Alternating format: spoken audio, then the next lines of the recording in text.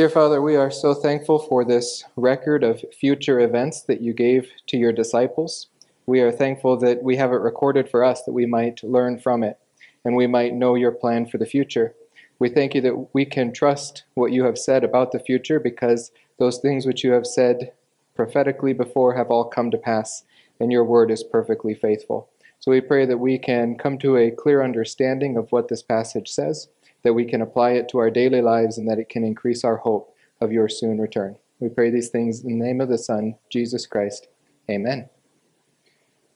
All right, we deal with Christ's longest prophetic discourse this evening. In fact, this will conclude his prophetic purpose on this earth. He came as a prophet. He is currently reigning as a priest, and he will return as the king. So this great prophecy of Jesus Christ ends his prophetic ministry just 2 days before he goes to the cross and will begin his priestly ministry. This is also the final section in the preparation for the death of the king. These are some of the last words that he has to say to Israel as a whole. From this point forward, his position is going from a teacher to a sacrifice. The context for this prophetic passage is going to be very important. It starts with the setting. They are in the temple. In fact, they have just finished listening to Jesus Christ rebuke the Pharisees, deriding them for their leading Israel astray. He gave the 7 woes to these Pharisees, and then he gave them a warning that the temple and the city would be destroyed, and that he would not return until they welcomed him back as the Messiah. And so we see that once this ended, they left the temple. He was going out of the temple, and when they went out, the disciples are looking at the temple, which by this time was complete, but the temple compound was not yet complete. Herod had begun rebuilding it about 50 years prior to this, in BC 20.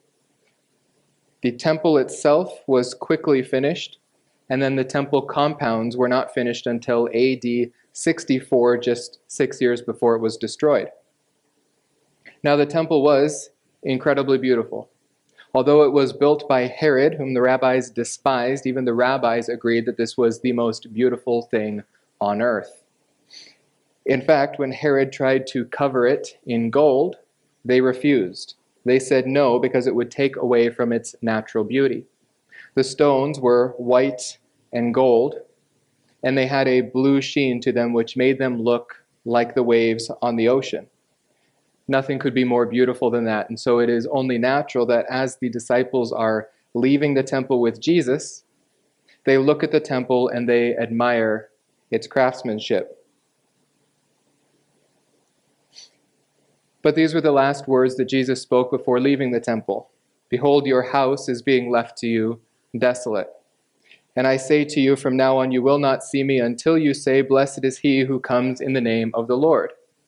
Jesus is going to build on this statement when he says, "Do you see these great buildings? Not one stone will be left upon another which will not be torn down." He is teaching his disciples now in private more about what he said in public. This has been his theme all the way going through the gospel accounts, that those who believe get more information. He is telling them now just how this is going to happen, just how their house is going to be left to them desolate. Well, now we get the sense that the disciples view these 2 events that Jesus is talking about as one single event.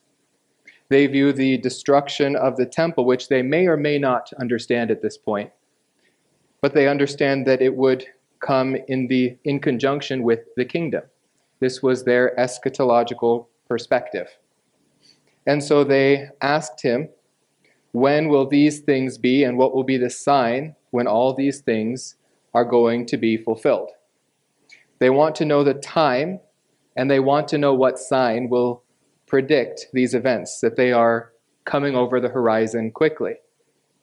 Notice they are asking him in private. Notice it's 4 of his disciples that come up to him, Peter, James, and John, who are with him in the transfiguration, and also Andrew, the brother of Peter. This will be important later. But we see that there is a bit of confusion. And that's why the records are slightly different in Mark and Luke compared to Matthew. Mark and Luke ask the question just as the disciples probably did, where they do not distinguish between these events. But Matthew records it more like Jesus answered it, distinguishing between the events of the destruction of the temple and the sign of his coming. All of these events are separated for us in the Gospel of Matthew. They ask him, when will these things happen, referring to the destruction of the temple that he just told them about, and what will be the sign of your coming, and of the end of the age. Notice they are still looking for one single sign. Jesus is going to give them 3 signs, because there are 3 separate events. Their questions can then be summarized. When will these things happen, referring to the destruction of the temple? What will be the sign of your coming? And what will be the sign of the end of the age? Jesus is going to answer all 3 of these questions. Mark and Luke will record the answers to all 3. But Matthew will only record the answers to the last 2. The first one doesn't fit his theme because the destruction of the temple has nothing to do with the bringing in of the kingdom. Matthew is teaching them what the kingdom's coming will be like. And so it does not matter what the destruction of the temple compound will be like. This moves us right into the rest of Jesus' discourse. This is the longest section of what we are doing this evening. And we see that Jesus is very careful in how he answers these disciples. He recognizes their misunderstanding, and so he carefully whittles away those things which will not be signs. And so he starts with the anti-signs. Anti, meaning contrary to or not. He says that these signs will not yet be the end. Now, every one of these events that he talks about will happen during the tribulation period. But they are not themselves signs of the end. Just because we see the shadows on the horizon doesn't mean they are signs themselves. He tells them that many will come in his name, saying that they are the Christ, that they are the Messiah, and they will mislead many. They will also hear of wars and rumors of wars, but they're oddly enough told not to be frightened. This is something unique to Israel. At this point, the rest of the world should be frightened. But Israel should not, because Israel has a covenant with death at this point. Israel will have signed a covenant with the false Messiah. And Israel will dwell in peace and safety for the first few years of the global tribulation. The end is not yet. The time of Jacob's trouble will not yet have begun. While wars are raging across the earth, the wars for Israel will not yet have started. Those many who come in his name probably refer to the confederation of nations that will make a covenant with Israel. It says here in Daniel 9:26 that the same people of the prince who is to come, they will destroy the city and the sanctuary. That will happen in 70 AD. Of those same people, let me read this. After the 62 weeks, the Messiah will be cut off and have nothing. That refers to the crucifixion of Christ, or the rejection of Christ, rather. The people of the prince who is to come will destroy the city and the sanctuary. This happens next, in AD 70. And its end will come with a flood, and even to the end there will be war. Desolations are determined. This gives us, in a quick snapshot, the prophetic calendar for Israel. When we move into Daniel 9:27, we see that he will make a firm covenant with the many for 1 week. This covenant is what is going to protect Israel, superficially, from the wars that will rage around the earth. This covenant with the many will be spearheaded by one, but it will not be by just one. It will be with at least 10 kings. We see this back in Daniel 7:24. 10 kings will arise, and another will arise after them. He will be different from the previous ones and will subdue 3 kings. This 10-king confederation will guarantee, for a time, peace in Israel. The end will not have yet come for them. They should not yet be frightened of that end. This correlates with the first of the seal judgments in Revelation. I looked, and behold, a white horse, and he who sat on it had a bow, and a crown was given to him. And he went out conquering and to conquer. This white horse, this false Messiah, comes with the garb of the Messiah, riding the same animal that the Messiah will come. He comes claiming to be a Messiah, claiming to have authority, and he is going to take that authority on the earth. But what starts as a government of peace will quickly turn into a government of war.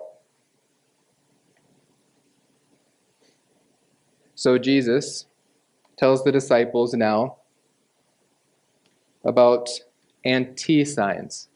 Yes, I did this just to make it more difficult. Anti-signs means they're not signs. Anti-signs mean these are the prelude to the signs. These will immediately precede them. He says, many will come in my name saying, this is not yet the end. But nations will rise against nation and kingdom against kingdom. And in various places there will be famines and earthquakes.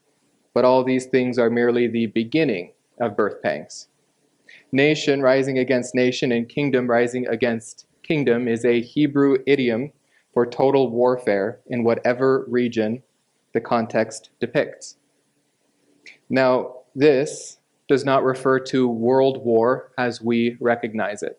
This is not the battle of great kingdoms on the earth for control of the earth. This is warfare in every corner of every area in the context. The Hebrew idiom determines that. So this is not a world war like we saw in World War I or World War II, where it's confined to 1 or 2 continents with various fronts. There will not be one place on earth you can escape from these nations rising against nations and kingdom rising against kingdom. We have to make sure that our modern definitions don't teach us how to define ancient terms. So this total global warfare will break out on the earth. And then there will be famines and earthquakes, but even this is just the beginning of birth pangs. And the birth pangs are for the birth of the kingdom. The kingdom is what will be born out of this. Once again, this parallels the seal judgments. In Revelation 6:4, we see that the second horseman is a red horse. He will take peace from the earth. Men will begin to slay one another, and a great sword has been given to him. This peaceful government will turn into a war-raging government. Next, famine will break out. Once again, we see the government dipping its hands into this global government. A black horse sat on it and had a pair of scales in his hand. And we see that from the 4 living creatures, we hear a voice that says, 1 quart of wheat for a denarius and 3 quarts of barley for a denarius. Do not damage the oil and the wine. Now, a denarius is a single day's wage, and a quart of wheat is 1 meal's worth of wheat. 3 quarts of barley is 1 meal's worth of barley. In other words, you work a whole day for a single meal, for one person. These are famine rations. But notice as well, there's the command not to damage the oil or the wine. The luxuries for the higher classes will not be touched. This is controlled inflation. This is inflation created to hurt the lower classes and to benefit the upper classes. This is global corruption of the one world government of the false Messiah. On the heels of that horse comes an ashen horse, whose name was Death, and he is followed closely by Hades. To him is given authority to take the life of 1/4 of the earth. He will kill with sword and with famine and with pestilence and by wild beasts of the earth. Now these first two, killing with sword and killing with famine, backtrack a bit for the seals that have just occurred. And pestilence, though it's not detailed here as one of the horsemen, we do see that this is indeed one of the birth pangs in Luke 21:10 through 11, Luke's record of the Olivet Discourse. Nation will rise against nation and kingdom against kingdom, and there will be great earthquakes and in various places, plagues, famines, terrors, which are earthquakes, and great signs in the heavens. These great signs in the heavens and this earthquake will parallel with the sixth seal. When he broke the sixth seal, there was a great earthquake, and the sun became black as sackcloth made of hair, and the whole moon became like blood. The stars of the sky fell to the earth, as a fig tree casts its unripe figs when shaken by a great wind. The sky was split apart like a scroll when it is rolled up, and every mountain and island were moved out of their places. These seal judgments recorded in Revelation 6 are the birth pangs, because the scroll sealed up with 7 seals is the title deed to this earth, the kingdom of creation that God created for one man to rule on his behalf. And as he breaks these seals, the kingdom is loosed from the grip of the false Messiah, of Satan, and it is returned to its rightful owner. These are the birth pangs, the pre-signs, because this is not yet the sign of the end, nor the sign of Jesus coming. Now, because the sign, or the response that Israel is supposed to have to the sign of the end, is so similar to the response that they are supposed to have to the destruction of Jerusalem, Jesus inserts his response to their first question parenthetically here. Only Luke and Mark record it. This is his answer to when will these things happen? Speaking of the destruction of the temple. Once again, we get anti-signs, things that will come before this happens, and then we will see the destruction. As for the sequence of the events, we have to have reason to step out of chronology, and we do. Luke 21:12 says, before all these things. Before everything that was described as birth pangs in Luke's gospel, something else is going to happen. This is the one and only time Jesus steps out of the chronology that he is giving in the Olivet Discourse. And before all of these things, they will lay their hands on you, persecute you, deliver you to the synagogues and prisons, bring you before kings and governors for my name's sake. He lists 6 different ways that the apostles themselves will suffer and the believers in Jesus will suffer before the destruction of the temple. But notice all of these are sufferings at the hands of fellow man. None of them are sufferings at the hand of Christ. None of them are sufferings at the hand of God. They will be rejected by their fellow Jews, cast from their synagogues. They will be rejected by the Gentiles and brought before Gentile kings on trial. All of this will give them an opportunity to preach the gospel. All of this persecution, and their gospel preaching will be successful. Jesus told them to preach the gospel to Jerusalem, to Samaria, and to the ends of the earth. And this was fulfilled. This is the gospel of, or not the gospel. This is the message of the book of Acts, is how this great commission was fulfilled. And in Colossians 1:23, we see Paul agree that this commission has been fulfilled. The hope of the gospel that you have heard, which was proclaimed in all creation under heaven, and of which I, Paul, was made a minister. It will lead to an opportunity for your testimony. Oops, that last line shouldn't be in there. So the gospel will be preached to the whole world, before the destruction of the temple in AD 70. And indeed, it was. Paul himself died about 6 years before the temple was destroyed. They are also promised that they do not have to prepare a defense for themselves when they are brought up on legal charges. The Holy Spirit will give to the apostles their defense. Their defenses, by and large, are recorded in the book of Acts. The Holy Spirit inspired these words because they would become part of the record of Acts and part of the record of God's word to mankind. So he says, do not come up for yourself with a defense. It will be divinely inspired. But worst of all, perhaps for the Jews, was the rejection and even martyrdom coming from their families. Not only would they be rejected by the Jews as a whole, but by their very own families. At the hands of their very own families, they would be killed. Now this brings up a verse that, as I found in the last 2 weeks, is very difficult for just about every single commentator that tries to answer it. How can they be killed in one verse and yet be saved in the next? Brother will betray brother to death, and father his child, and children will rise up against parents and have them put to death. And you will be hated by all because of my name, but one who endures to the end will be saved. How are they killed in verse 12 and alive in verse 13? Or how about in Luke? You will be betrayed even by parents and brothers and relatives and friends, and they will put some of you to death, and you will be hated by all because of my name, yet not a hair of your head will perish. By your endurance, you will gain your lives. The answer to this is these two verses don't go together.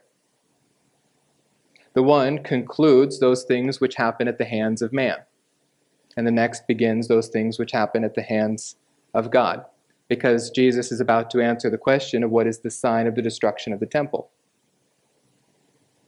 At the hands of man, they will be persecuted even to death.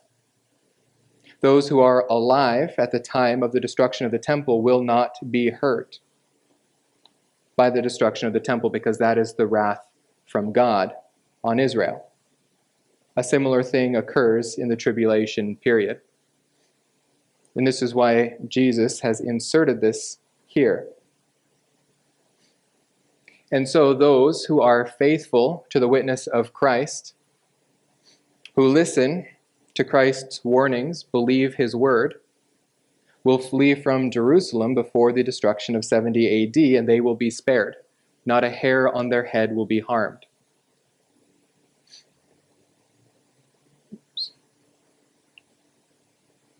Luke goes right into the destruction of Jerusalem now. When you see Jerusalem surrounded by armies, then recognize that her desolation is near. This is the sign that these things are about to happen. This is the sign that Jerusalem is about to be destroyed. When they saw this happen, they were to flee. Because these are the days of vengeance. Vengeance from whom? Vengeance from God. For what? For the rejection of his Messiah, Jesus Christ. This was a divine judgment. We have a historical record of this flight. In fact, we have two records of this flight. One is a first-hand account, and the other is a second-hand account. Actually, the second-hand account it's a second-hand account. This one from Josephus in his book on the Wars of the Jews. Now, mind you, Josephus was no Christian. Josephus was not a follower of Jesus Christ. Josephus has a very foul view of those Jews who turned to Christ. In fact, he calls them here the seditious. He accuses them of siding with the Romans and conspiring against their own people. Josephus writes, "Now it was that a horrible fear seized upon the seditious, insomuch that many of them ran out of the city, as though it were to be taken immediately. But the people upon this took courage, and where the wicked part of the city gave ground, thither did they come, in order to set open the gates and to admit Cestius as their benefactor. Josephus says that those Jews who fled Jerusalem when it was surrounded by Cestius Gallus' army actually benefited the Roman army in taking Jerusalem. However, Cestius Gallus failed in his siege of Jerusalem. He tried to take it in AD 66 and failed miserably because he underestimated the uprising in Jerusalem against the Roman authority. So he left his supply chains unattended, and they were cut off, and they had to stop their siege, allowing those Christians in Israel not to be trapped by their siege, but to flee if they listened to the word of God through Jesus Christ. Another record of this, at this period, if not even earlier than this, occurred the flight of the Christian community. We see that it did not happen all at once. There was an early departure and a later departure. The early departure happened right away. The later departure happened after a bit of convincing, perhaps on the part of the author of Hebrews. The Christians left the city in consequence of a divine admonition. They were told by God to get out of the city. Well, let me tell you, they were told by God to get out of the city in Matthew 24. This was the sign, in Luke 21, this was the sign that they were given to get out of Jerusalem. And when they saw it, they were faithful and they fled. They migrated to Pella in Perea, which is part of the Decapolis, and they were undisturbed by war. Because they were faithful to the end, not one hair on their head was harmed.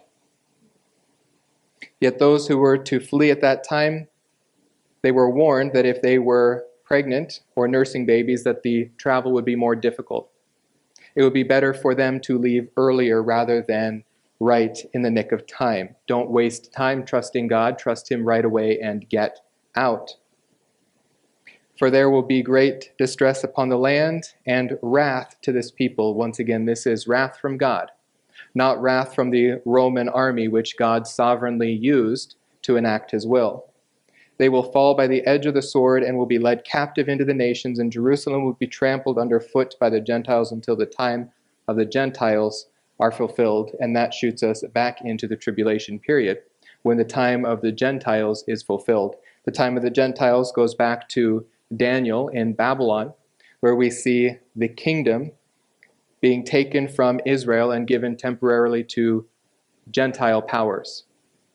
God sanctions this for a time of chastising Israel, not because the kingdom has been taken permanently from Israel, but because when it comes back to Israel, it will take the whole world.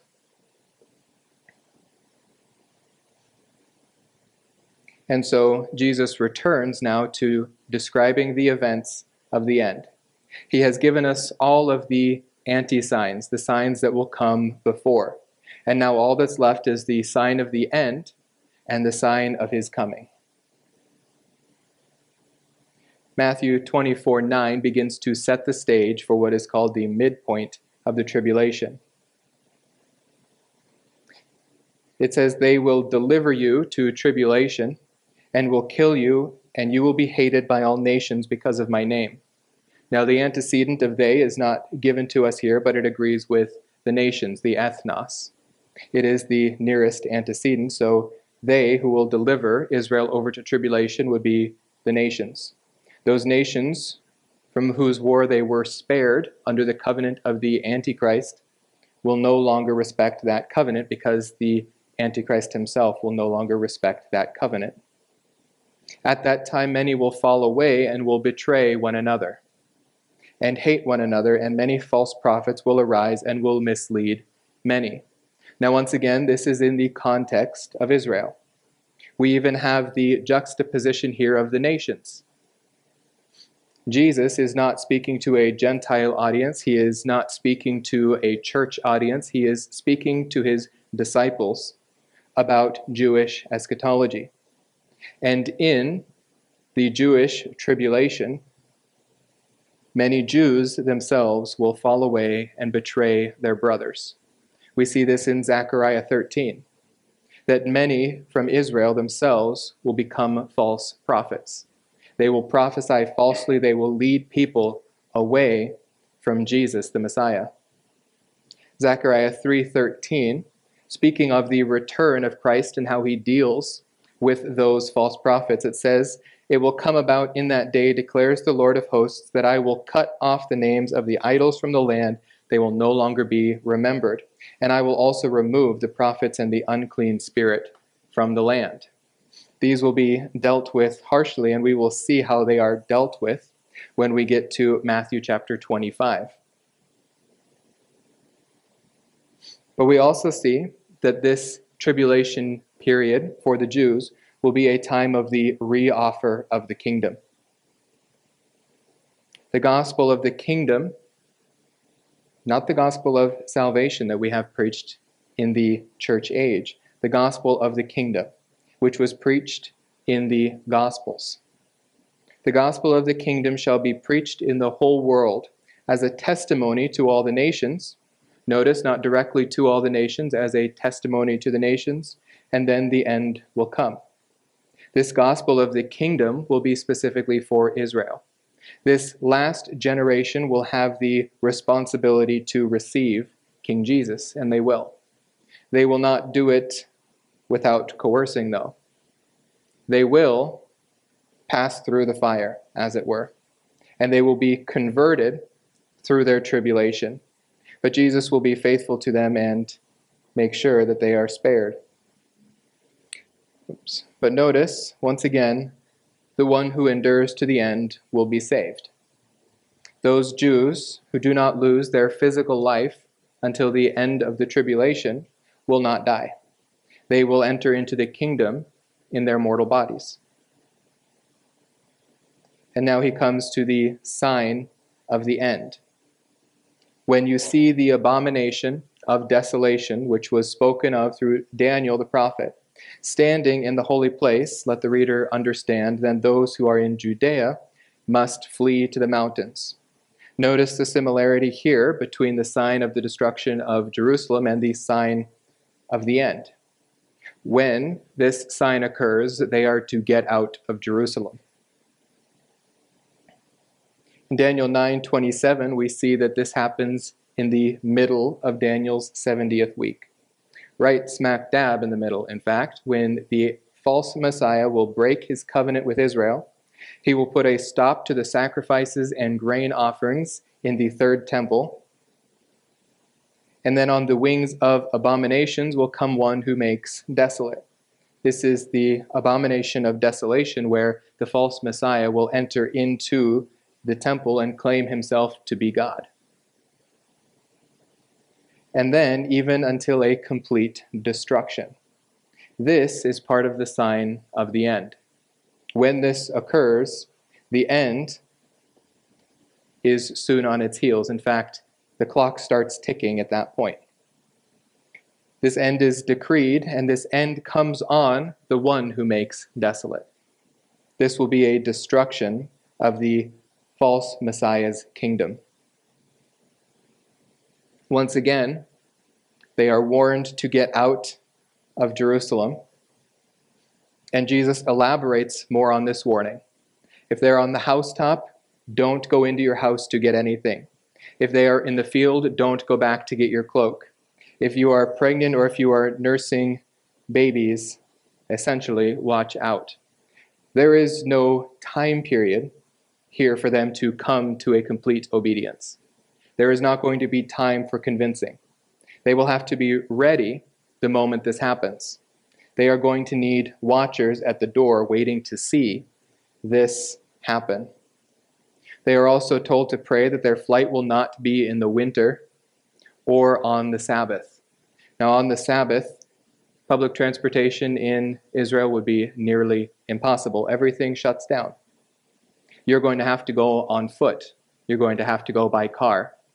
And if this happens in the winter, then you're leaving during the rainy season, heading through the wadis of Israel. You're likely to be swept up in some sort of a flood. In fact, I am one of few people who takes Revelation 12, 15 and 16 literally. But this does speak of that end when Israel is chased out of Jerusalem. When the dragon saw that he was thrown down to the earth, another event that occurs at the midpoint, he persecuted the woman, that is Israel, who gave birth to the male child, the Messiah. But the two wings of the great eagle were given to the woman so that she could fly into the wilderness to her place, where she was nourished for a time and times and half a time. Plural times, single time, and half a time makes 3.5 times, 3.5 years, from the presence of the serpent. And the serpent poured water like a river out of his mouth after the woman, so that he might cause her to be swept away with the flood. But the earth helped the woman, and the earth opened its mouth and drank up the river which the dragon poured out of his mouth. Now many look in here and see this as symbolic of some sort of military force. I oppose taking anything in Revelation symbolically unless I must. I don't think this is symbolic. I think one of the lying signs and wonders of the false Messiah in the last days is going to be some power over nature, including sending the floods to chase after Israel, who is fleeing Jerusalem. They will flee to the wilderness, we're told, and this is the wilderness of Edom. They will go into the sheepfold, where God will gather his remnant and protect them. Sheepfold is the Hebrew word for, or the Hebrew word Basra, which is also found as a proper name. The Lord has a sacrifice in Basra and a great slaughter in the land of Edom. Basra is simply the Hebrew word for the Greek word Petra. They will be preserved in Petra. And from that midpoint forward, the false Messiah, now demonically indwelled by Satan himself, wages his campaign against the Jews, the greatest anti-Semitic Holocaust in history. Jesus says, "Then there will be a great tribulation, such as has not occurred since the beginning of the world, nor ever will. And unless those days had been cut short, no life would have been saved. But for the sake of the elect, those days will be cut short." The elect is Israel, and the cutting short is not cutting short 7 years. The cutting short is the confinement to 7 years. This will not be allowed to go one day beyond the ascribed amount of time. If it had, all of the earth would be destroyed, even Israel, and that cannot happen. Jesus continues, "If anyone says to you, 'Behold, here is the Christ,' or 'There he is,' do not believe him. Once they are safe in Petra, the Antichrist, finding it impossible to harm them while they are in Petra because they are under God's protection, will try to lure them out. For false Christs and false prophets will arise and will show great signs and wonders so as to mislead, if possible, even the elect. Behold, I have told you in advance." This is a stern warning from Christ. Do not fall away from believing the words of God recorded in Scripture. Do not go chasing after human prophets in these last days. They are trying to lead even the elect astray, because if Satan succeeds in destroying all of Israel in his foolish pride, he thinks he will be able to take the throne from God, to sit on it himself.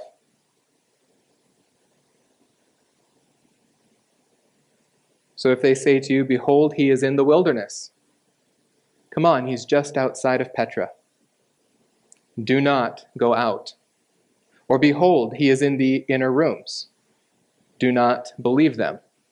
For just as the lightning comes from the east and flashes over to the west, so will the coming of the Son of Man be. In other words, he will be known all around the earth. When he comes, it will be impossible to miss it. We'll see that very soon when we get to the sign of his coming. This will not be a sign that will easily be missed. And then he says, "Wherever the corpse is, there the vultures will gather." In Revelation 19:17, we see that when Christ does return to his people in Petra, he will wage a great war against the armies of the false Messiah, who have arranged themselves outside of Petra, trying to lure, if possible, Israel to come out to their destruction. Then I saw an angel standing in the sun, and he cried out with a loud voice, saying, "To all the birds which fly in mid-heaven, come, assemble for the great supper of God, so that you may eat the flesh of the kings, and the flesh of the commanders, and the flesh of mighty men, and the flesh of horses, and of those who sit on them, and the flesh of all men, both free men and slaves, and small and great." And so for 200 miles, from Petra all the way to Jerusalem, as Jesus makes his way to the Mount of Olives in his return, he will leave a trail of carnage of those who have come against Israel in Petra.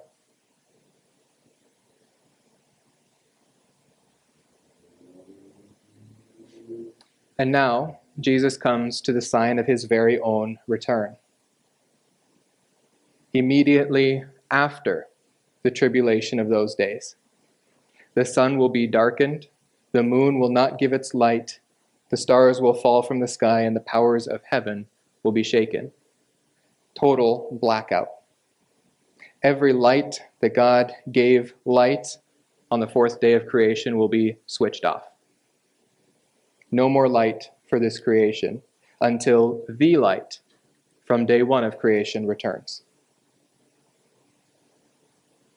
The sign of the Son of Man will appear in the sky, and then all the tribes of the earth will mourn.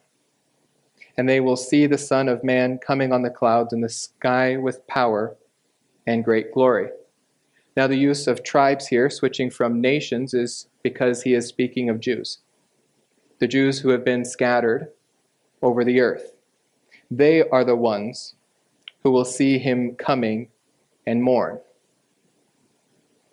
Zechariah 12:10, "I will pour out on the house of David and on the inhabitants of Jerusalem the spirit of grace and of supplication, so that they will look on me whom they have pierced, and they will mourn for him.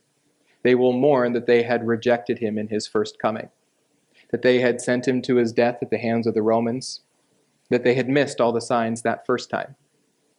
And many of those who are alive at this time will not have missed the signs this time.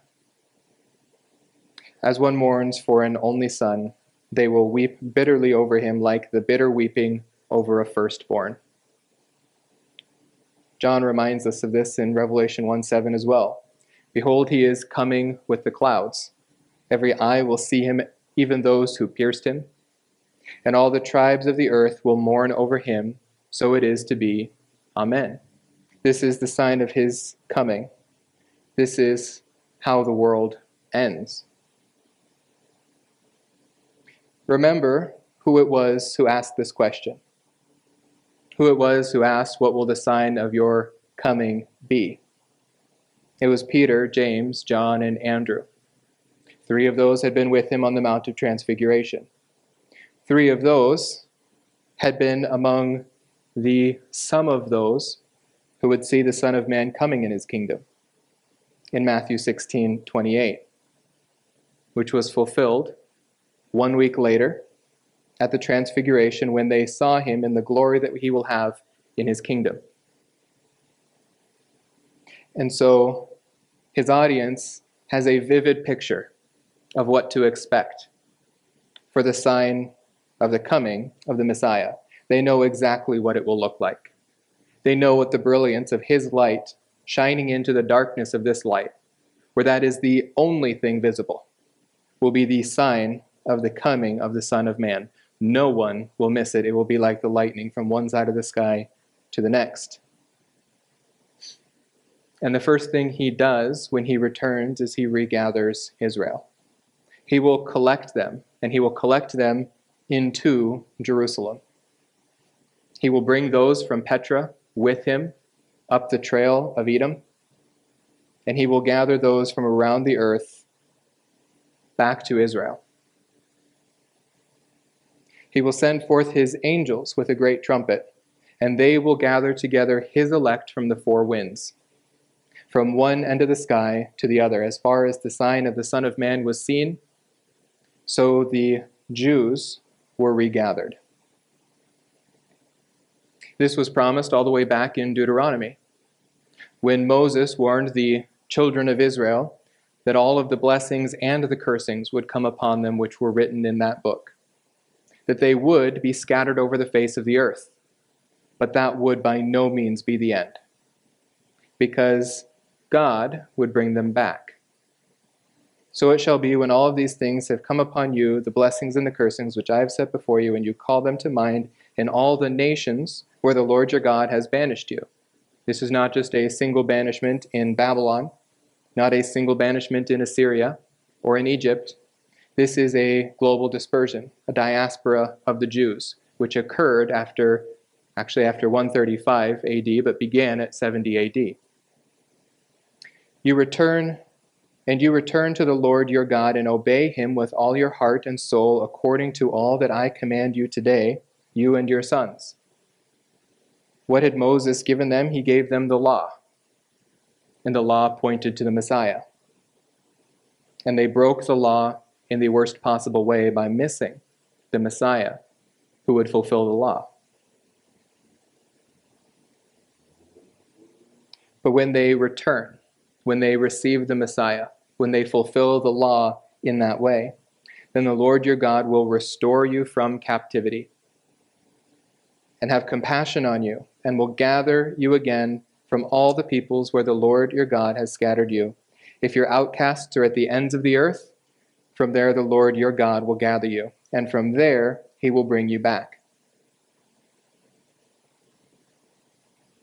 And this coincides then with the redemption of Israel. Moreover, the Lord your God will circumcise your heart and the heart of your descendants. He will fulfill the new covenant together with them, in them, and through them. To love the Lord your God with all your heart and with all your soul, so that you may live, the first and greatest commandment of the law. The Lord your God will inflict all these curses then on your enemies and on those who hate you and who persecuted you. They will be brought back immediately following their greatest persecution in history. And so Luke properly records this admonition. When these things begin to take place, when you see these signs that you requested, straighten up, lift up your heads, because your redemption is drawing near. Our last section this evening, then, are the illustrations that Jesus gave to describe what happens immediately after the return of Christ.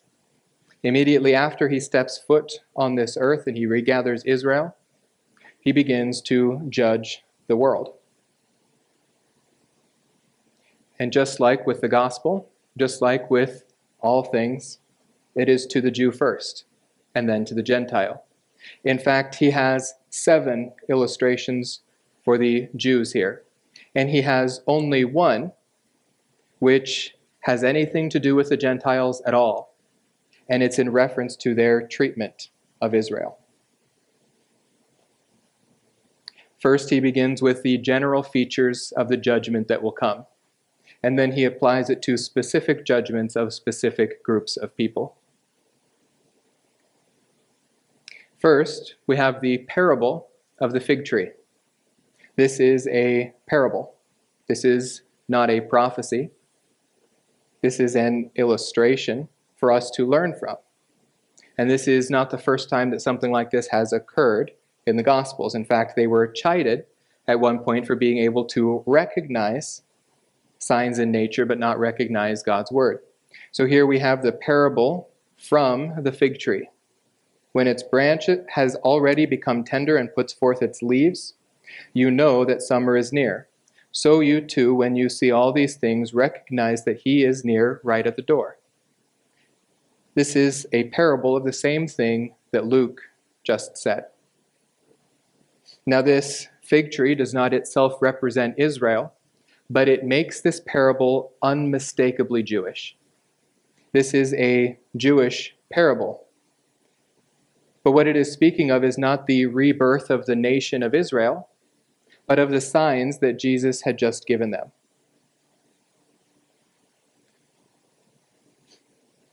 We see in Luke that he specifically isolates here the fig tree, but says that this is a general principle of all trees. We can observe the early signs of the spring and see that the summer is coming. Signs are trustworthy in order to understand what is soon coming over the horizon. And what is soon coming over the horizon? The kingdom of God is near. In Matthew 16, the Pharisees who were in unbelief were chided because Jesus says in the morning, when it is evening, you say it will be fair weather, for the sky is red. And in the morning, there will be a storm today, for the sky is red and threatening. Now notice, that's pretty nuanced. They got that. Do you know how to discern the appearance of the sky, but you cannot discern the signs of the times? Just like the signs of the times that pointed to his first coming were strictly for the Jews, so the signs of the times are strictly for the Jews for his future appearance as well. Why? Because they are waiting for him to appear. We are waiting to be caught up to him. They can miss the coming of Christ. We cannot. If we know him, we will be caught up with him. Jesus is telling them, just like the trustworthiness of the signs in nature, so the trustworthiness of the Word of God. This is a Cal Wyomer statement. He is teaching them using the nature around them, how to apply things spiritually. And what does he say? Truly I say to you, this generation will not pass away until all these things take place. Heaven and earth will pass away, but my words will not pass away. Now we've seen the phrase this generation before in the Gospel of Matthew. This generation in first century Israel was the generation that rejected Christ. That was important. That was the generation that received the first gospel of the kingdom, and they rejected it. The second time the kingdom is offered, that generation will not miss it. It may be few, it may be many, but that generation will receive Jesus the King. They will not pass away without that happening. Remember, it's for the sake of the elect that those days are cut short. The rest of the earth will have nothing to complain about, just like those who were swept away in the flood. They did not believe at the time of God's visitation. But for the sake of the elect, we also get 7 more years on world history. 7 more years where the Gentiles have more opportunity to come to faith. 7 more years where we can be thankful to God for his faithfulness to Israel. We are also given the illustration of the days of Noah. We are told that the day and the hour is not known, but it will be like the coming of the Son of Man will be just like the days of Noah. How will it be just like the days of Noah? They will be eating, drinking, and marrying. In other words, going about everyday life. Now, some people look at this and say, how will it be possible, after 7 years of tribulation, for people to be going about everyday life and not know that the world is ending? Well, let me tell you, it can happen.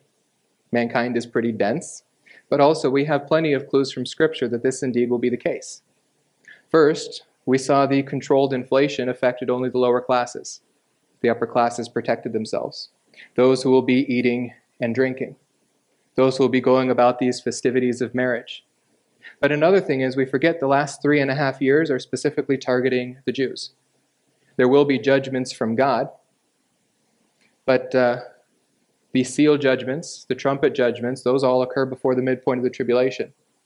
From the midpoint of the tribulation until probably the very last week, if not the very last days and hours of the tribulation period, we see no more judgments from God. The bowl judgments are so intense that they can't possibly be spread over years. The first, the second, and the third bowl judgments are complete death and destruction. The trumpet judgments kill only 1/3 of those things affected. The bowl judgments are a complete destruction. This is the coming of the end. From the midpoint of the tribulation to the very last week of the tribulation, there is silence from God. He is protecting Israel and Petra. They are incubating in their faith. They have received the gospel of the kingdom and they are making their decision. And once again, it will take 3 years. They will come to their decision and they will receive Jesus, the Messiah. But notice, those who are functioning in the economic system of the beast, eating, drinking, and marrying, they're going to miss it. They've been comforted by the worldly pleasures. We see in Revelation 17 and 18, they are caught off guard when the bowl judgments of God strike, when Babylon is destroyed. And so, just like those in the days of Noah, until the day that Noah entered the ark, and they did not understand until the flood came and took them all away, so will the coming of the Son of Man be.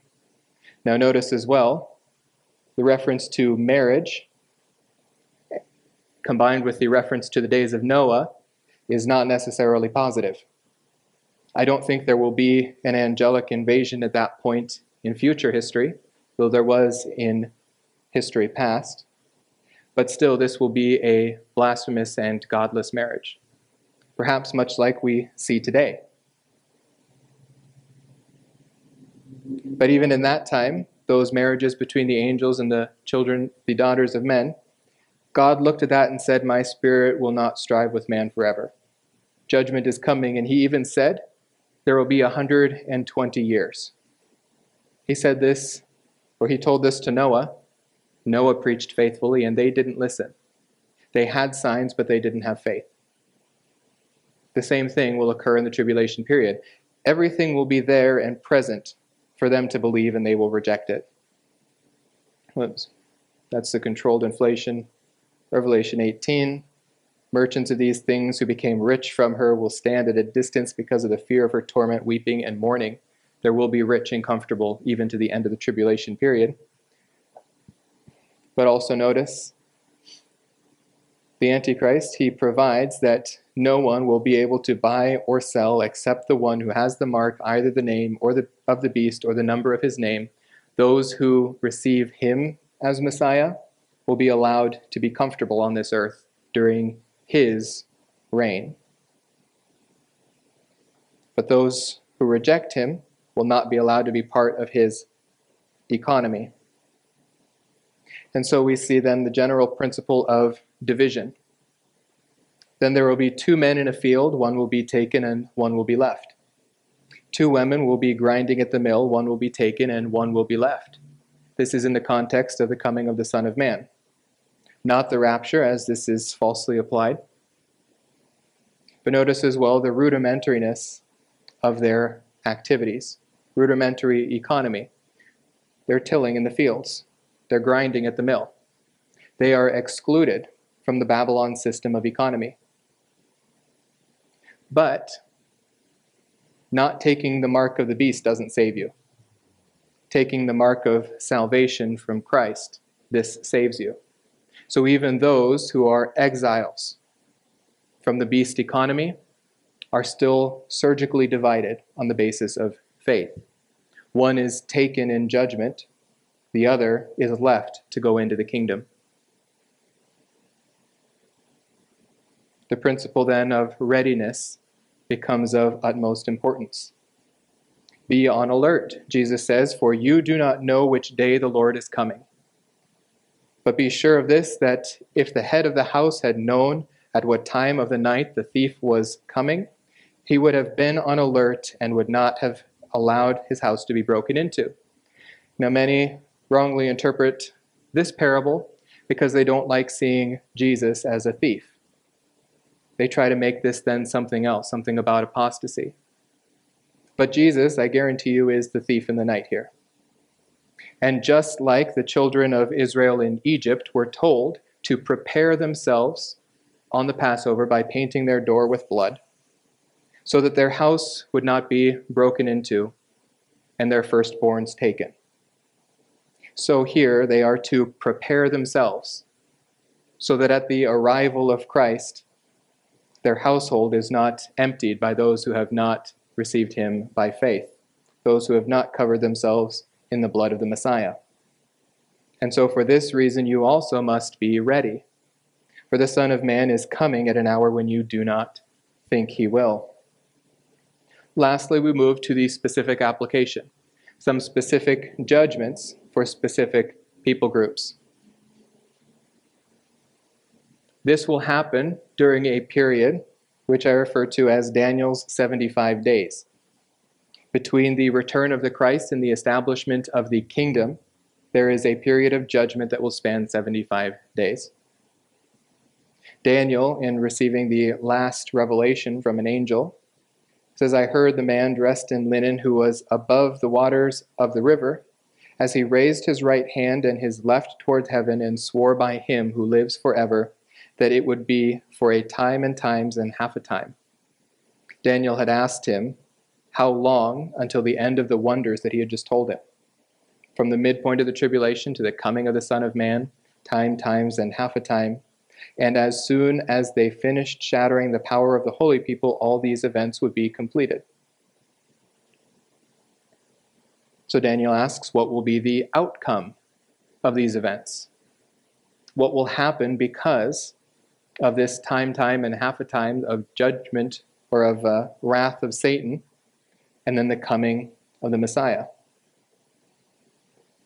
He says, go your way, Daniel, for these words are concealed and sealed up until the end time. He's not going to tell him everything about it, but this doesn't mean he tells him nothing. Many will be purged, purified, and refined. Judgment. But the wicked will act wickedly, and none of the wicked will understand. They won't get it. They'll be swept away in judgment. But those who have insight will understand. Then he says, from the time that the regular sacrifice is abolished, remember that was at the midpoint of the tribulation period, and the abomination of desolation is set up, there will be 1,290 days. This is not the 1,260 days that we are familiar with. This goes 30 days beyond that. To the end of those 30 days, or at the end of those 30 days, the third temple, the temple of the false Messiah, will be destroyed so that the millennial temple can be built. The millennial temple will be built by Christ himself. And then he says, how blessed is he who keeps waiting and attains to the 1,335 days, 75 days beyond the return of Christ. 75 days of judgment will ensue, where Jesus will judge those who are left alive at the end of the tribulation period. Those who believe in him will enter into the kingdom. Those who have not received him will not enter into the kingdom. We start with the doorkeepers. The doorkeepers are part of the servants who have been tasked with watching at the door for the return of the owner of the house, for the return of the master. This does not deal with salvation. This deals with the readiness of believing Jews. He has left slaves in charge. He leaves doorkeepers and tells them to be alert. He says, therefore, be on alert, for you do not know when the master of the house is coming, whether in the evening at midnight or when the rooster crows, or in the morning, in case he should come suddenly and find you asleep. What I say to you, I say to all, be on alert.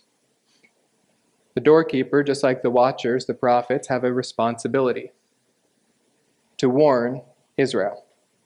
They know God's word, and they have a responsibility when they see these signs to warn others. If they miss these signs, they might perish themselves physically. But they will be held responsible if they see these signs and they do not share these with their fellow Jews to spur them on to faith.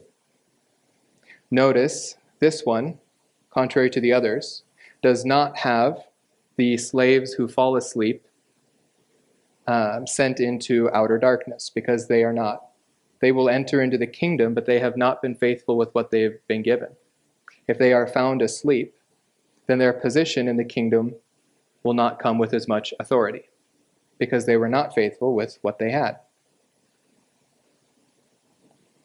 He turns, however, to the slaves,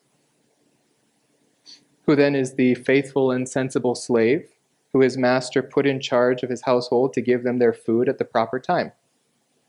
Blessed is that slave whom his master finds so doing when he comes. Truly I say to you that he will put him in charge of all his possessions. The faithful slave will be elevated in the kingdom.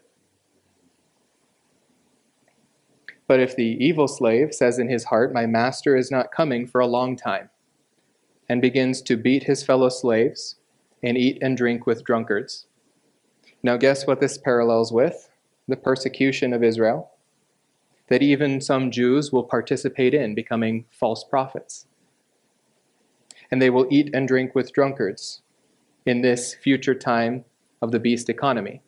How will they be able to do this if they have aligned themselves with the enemy of God?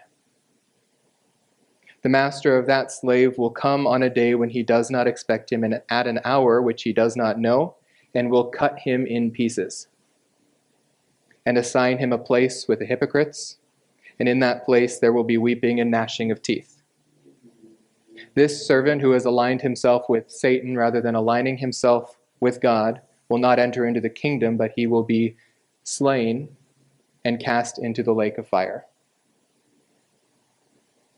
Those are judgments on leaders of Israel. These are judgments on the house of Israel. The 10 virgins, once again, has very erroneously been applied to the church at many times. It has nothing to do with the church at all. Many will hinge on these oil-filled lamps and say that's the indwelling of the Holy Spirit, which has not yet been promised. In fact, it's not promised until 2 days later. Jesus doesn't give his promise of the coming of the Holy Spirit until the upper room discourse, which has not yet occurred. This is not how Peter, John, and James would have understood this. The kingdom of heaven will be comparable to 10 virgins who took their lamps and went out to meet the bridegroom. 5 of them were foolish and 5 were prudent. Now notice as well, Jesus isn't coming to marry 10 virgins. He's coming to marry one bride. None of these virgins are that bride. That bride is the church, and she has already been taken into heaven, and she is coming back to earth with the groom. Now, notice she's not mentioned anywhere in here, because this is not about the church. The bridegroom is coming. And the friends of the bridegroom, his brothers, here his sisters in parable, are waiting for him. This has to do with the Jewish wedding traditions. But notice that 5 of them are foolish and 5 of them are prudent. This parallels with faith and unbelief. Psalm 14 is a psalm of these last days' judgments. If you read it through, it parallels perfectly with the return of the Messiah and the judgments that will ensue. And this is where we find that the foolish has said in his heart, "There is no God." The foolish at the return of Christ are those who have been present for all of the signs, have received all of the revelation, and missed it. They are corrupt and they have committed abominable deeds. There is no one who does good. Coming back to the oil-filled lamps. This is a Jewish symbol. And it goes back to Zechariah 4:12. Zechariah sees a vision from the angels, and he says, "I wondered the second time and said to him, what are the 2 olive branches which are beside the 2 golden pipes, which empty the golden oil from themselves?" So he answered me, saying, "Do you not know what these are?" And I said, "No, my Lord." Then he said, "These are the 2 anointed ones who are standing by the Lord of the whole earth." Revelation 11:4. These are the 2 olive trees and the 2 lampstands that stand before the Lord of the earth. If anyone wants to harm them, fire blows out of their mouth and devours their enemies. So if anyone wants to harm them, he must be killed in this way. These are the 2 witnesses of God who will die at the midpoint of the tribulation period at the hands of the false Messiah. They come with the gospel of the kingdom. They come offering the oil of the gospel to Israel. Those who have filled their cups with this gospel, who have received the gospel of the kingdom, are the prudent, who have prepared themselves properly by receiving the word of God. Those who do not have oil in their lamps are the foolish, who heard this gospel and rejected it.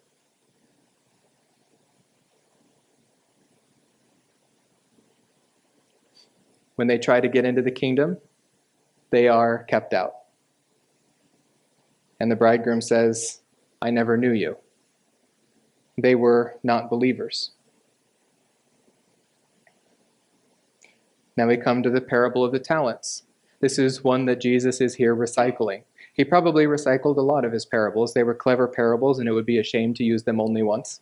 But we have to consider them all in their context. This, as well as the other time he used it in Luke, they both refer to the judgments in the last days at the return of Christ.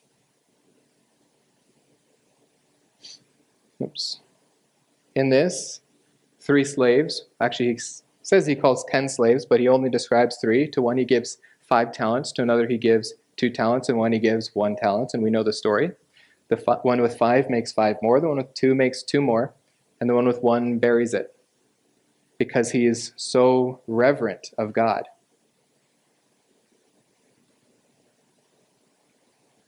God doesn't buy it. His master answered to him and said, You wicked and lazy slave. You knew that I reap where I did not sow and gather where I scattered no seed. He'll tell him you should have put it in the bank and gathered interest. He did not handle the talents of God as he had, he did not use the talents of God. Now remember, these are Jewish illustrations, Jewish parables.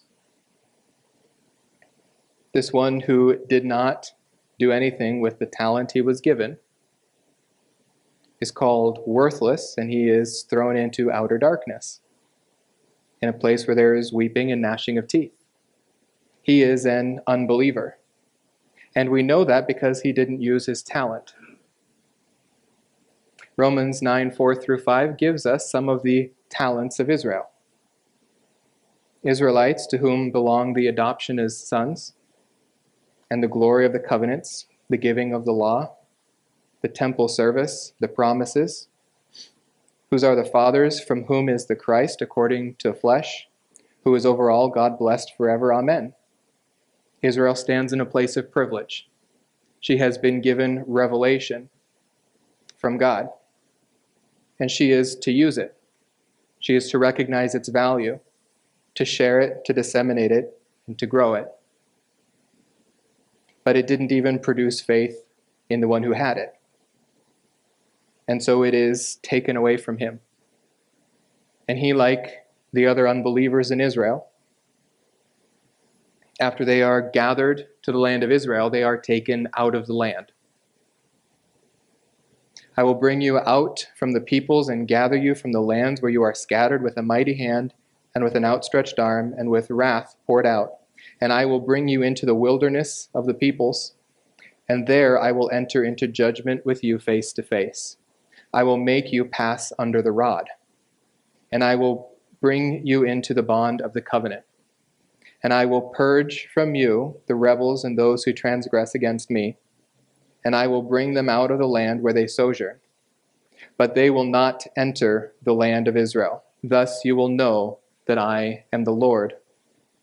This corresponds as well with Zechariah 13:8-9. It will come about in all the land, declares the Lord, that 2 parts of it will be cut off and perish, but the third will be left in it. And I will bring the 3rd part through the fire, refine them as silver is refined, and test them as gold is tested.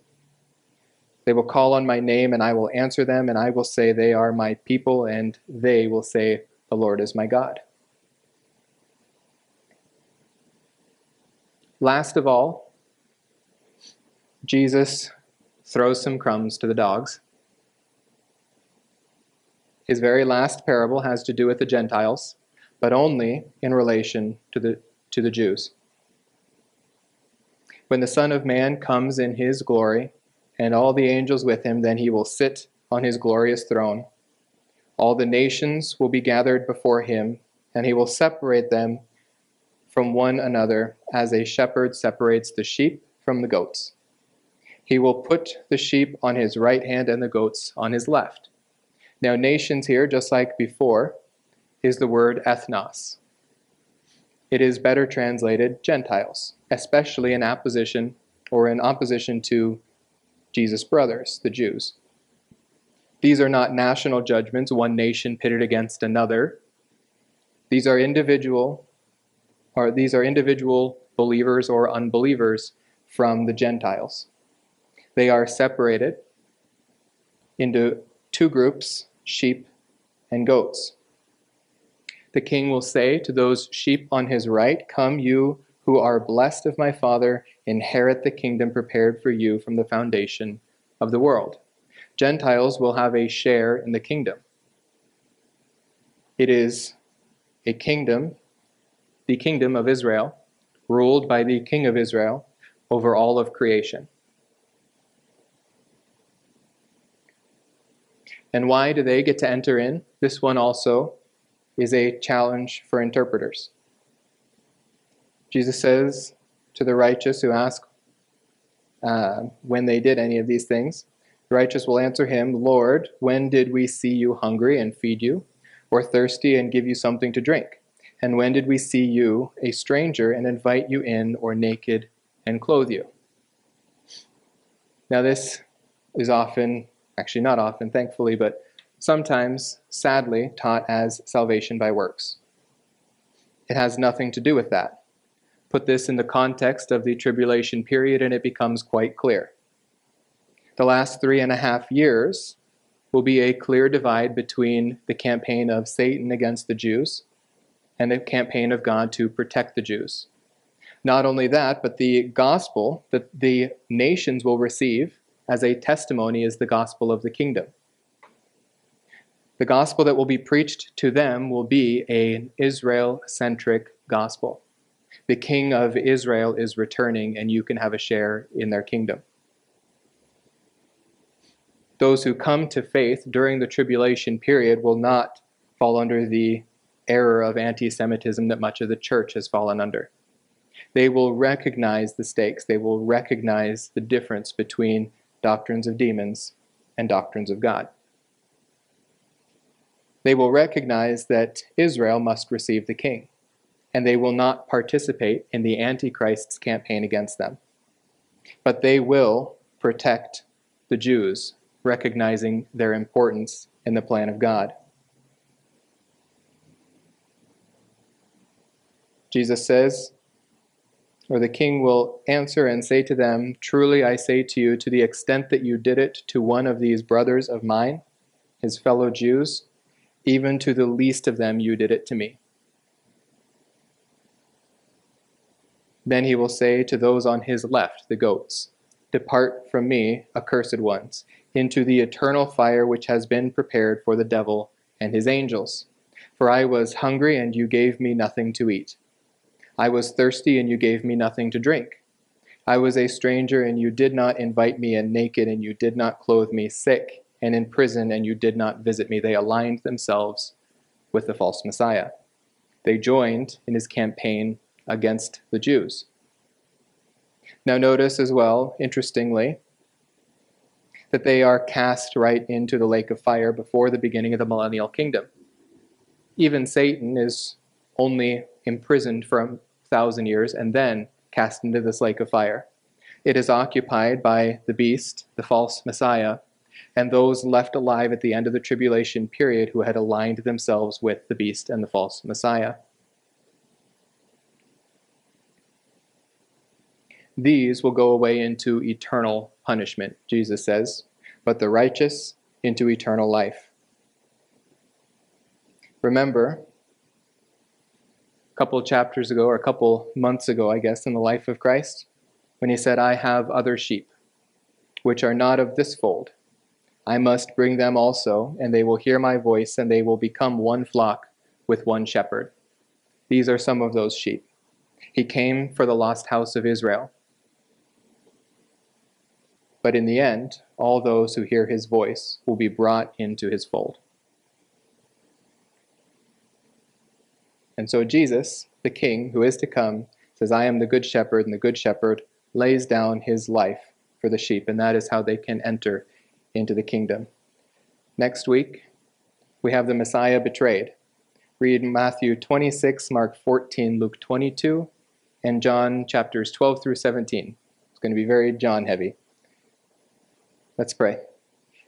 Dear Father, we are so thankful for this prophecy. We are thankful that you have seen fit to tell us how the world will end, how you will return, how you will establish your kingdom, and even how you will enact judgment in the 75 days between your return and the establishment of the kingdom. We praise you and we thank you, and we say, Lord, come quickly. In the name of your Son, Jesus Christ, amen.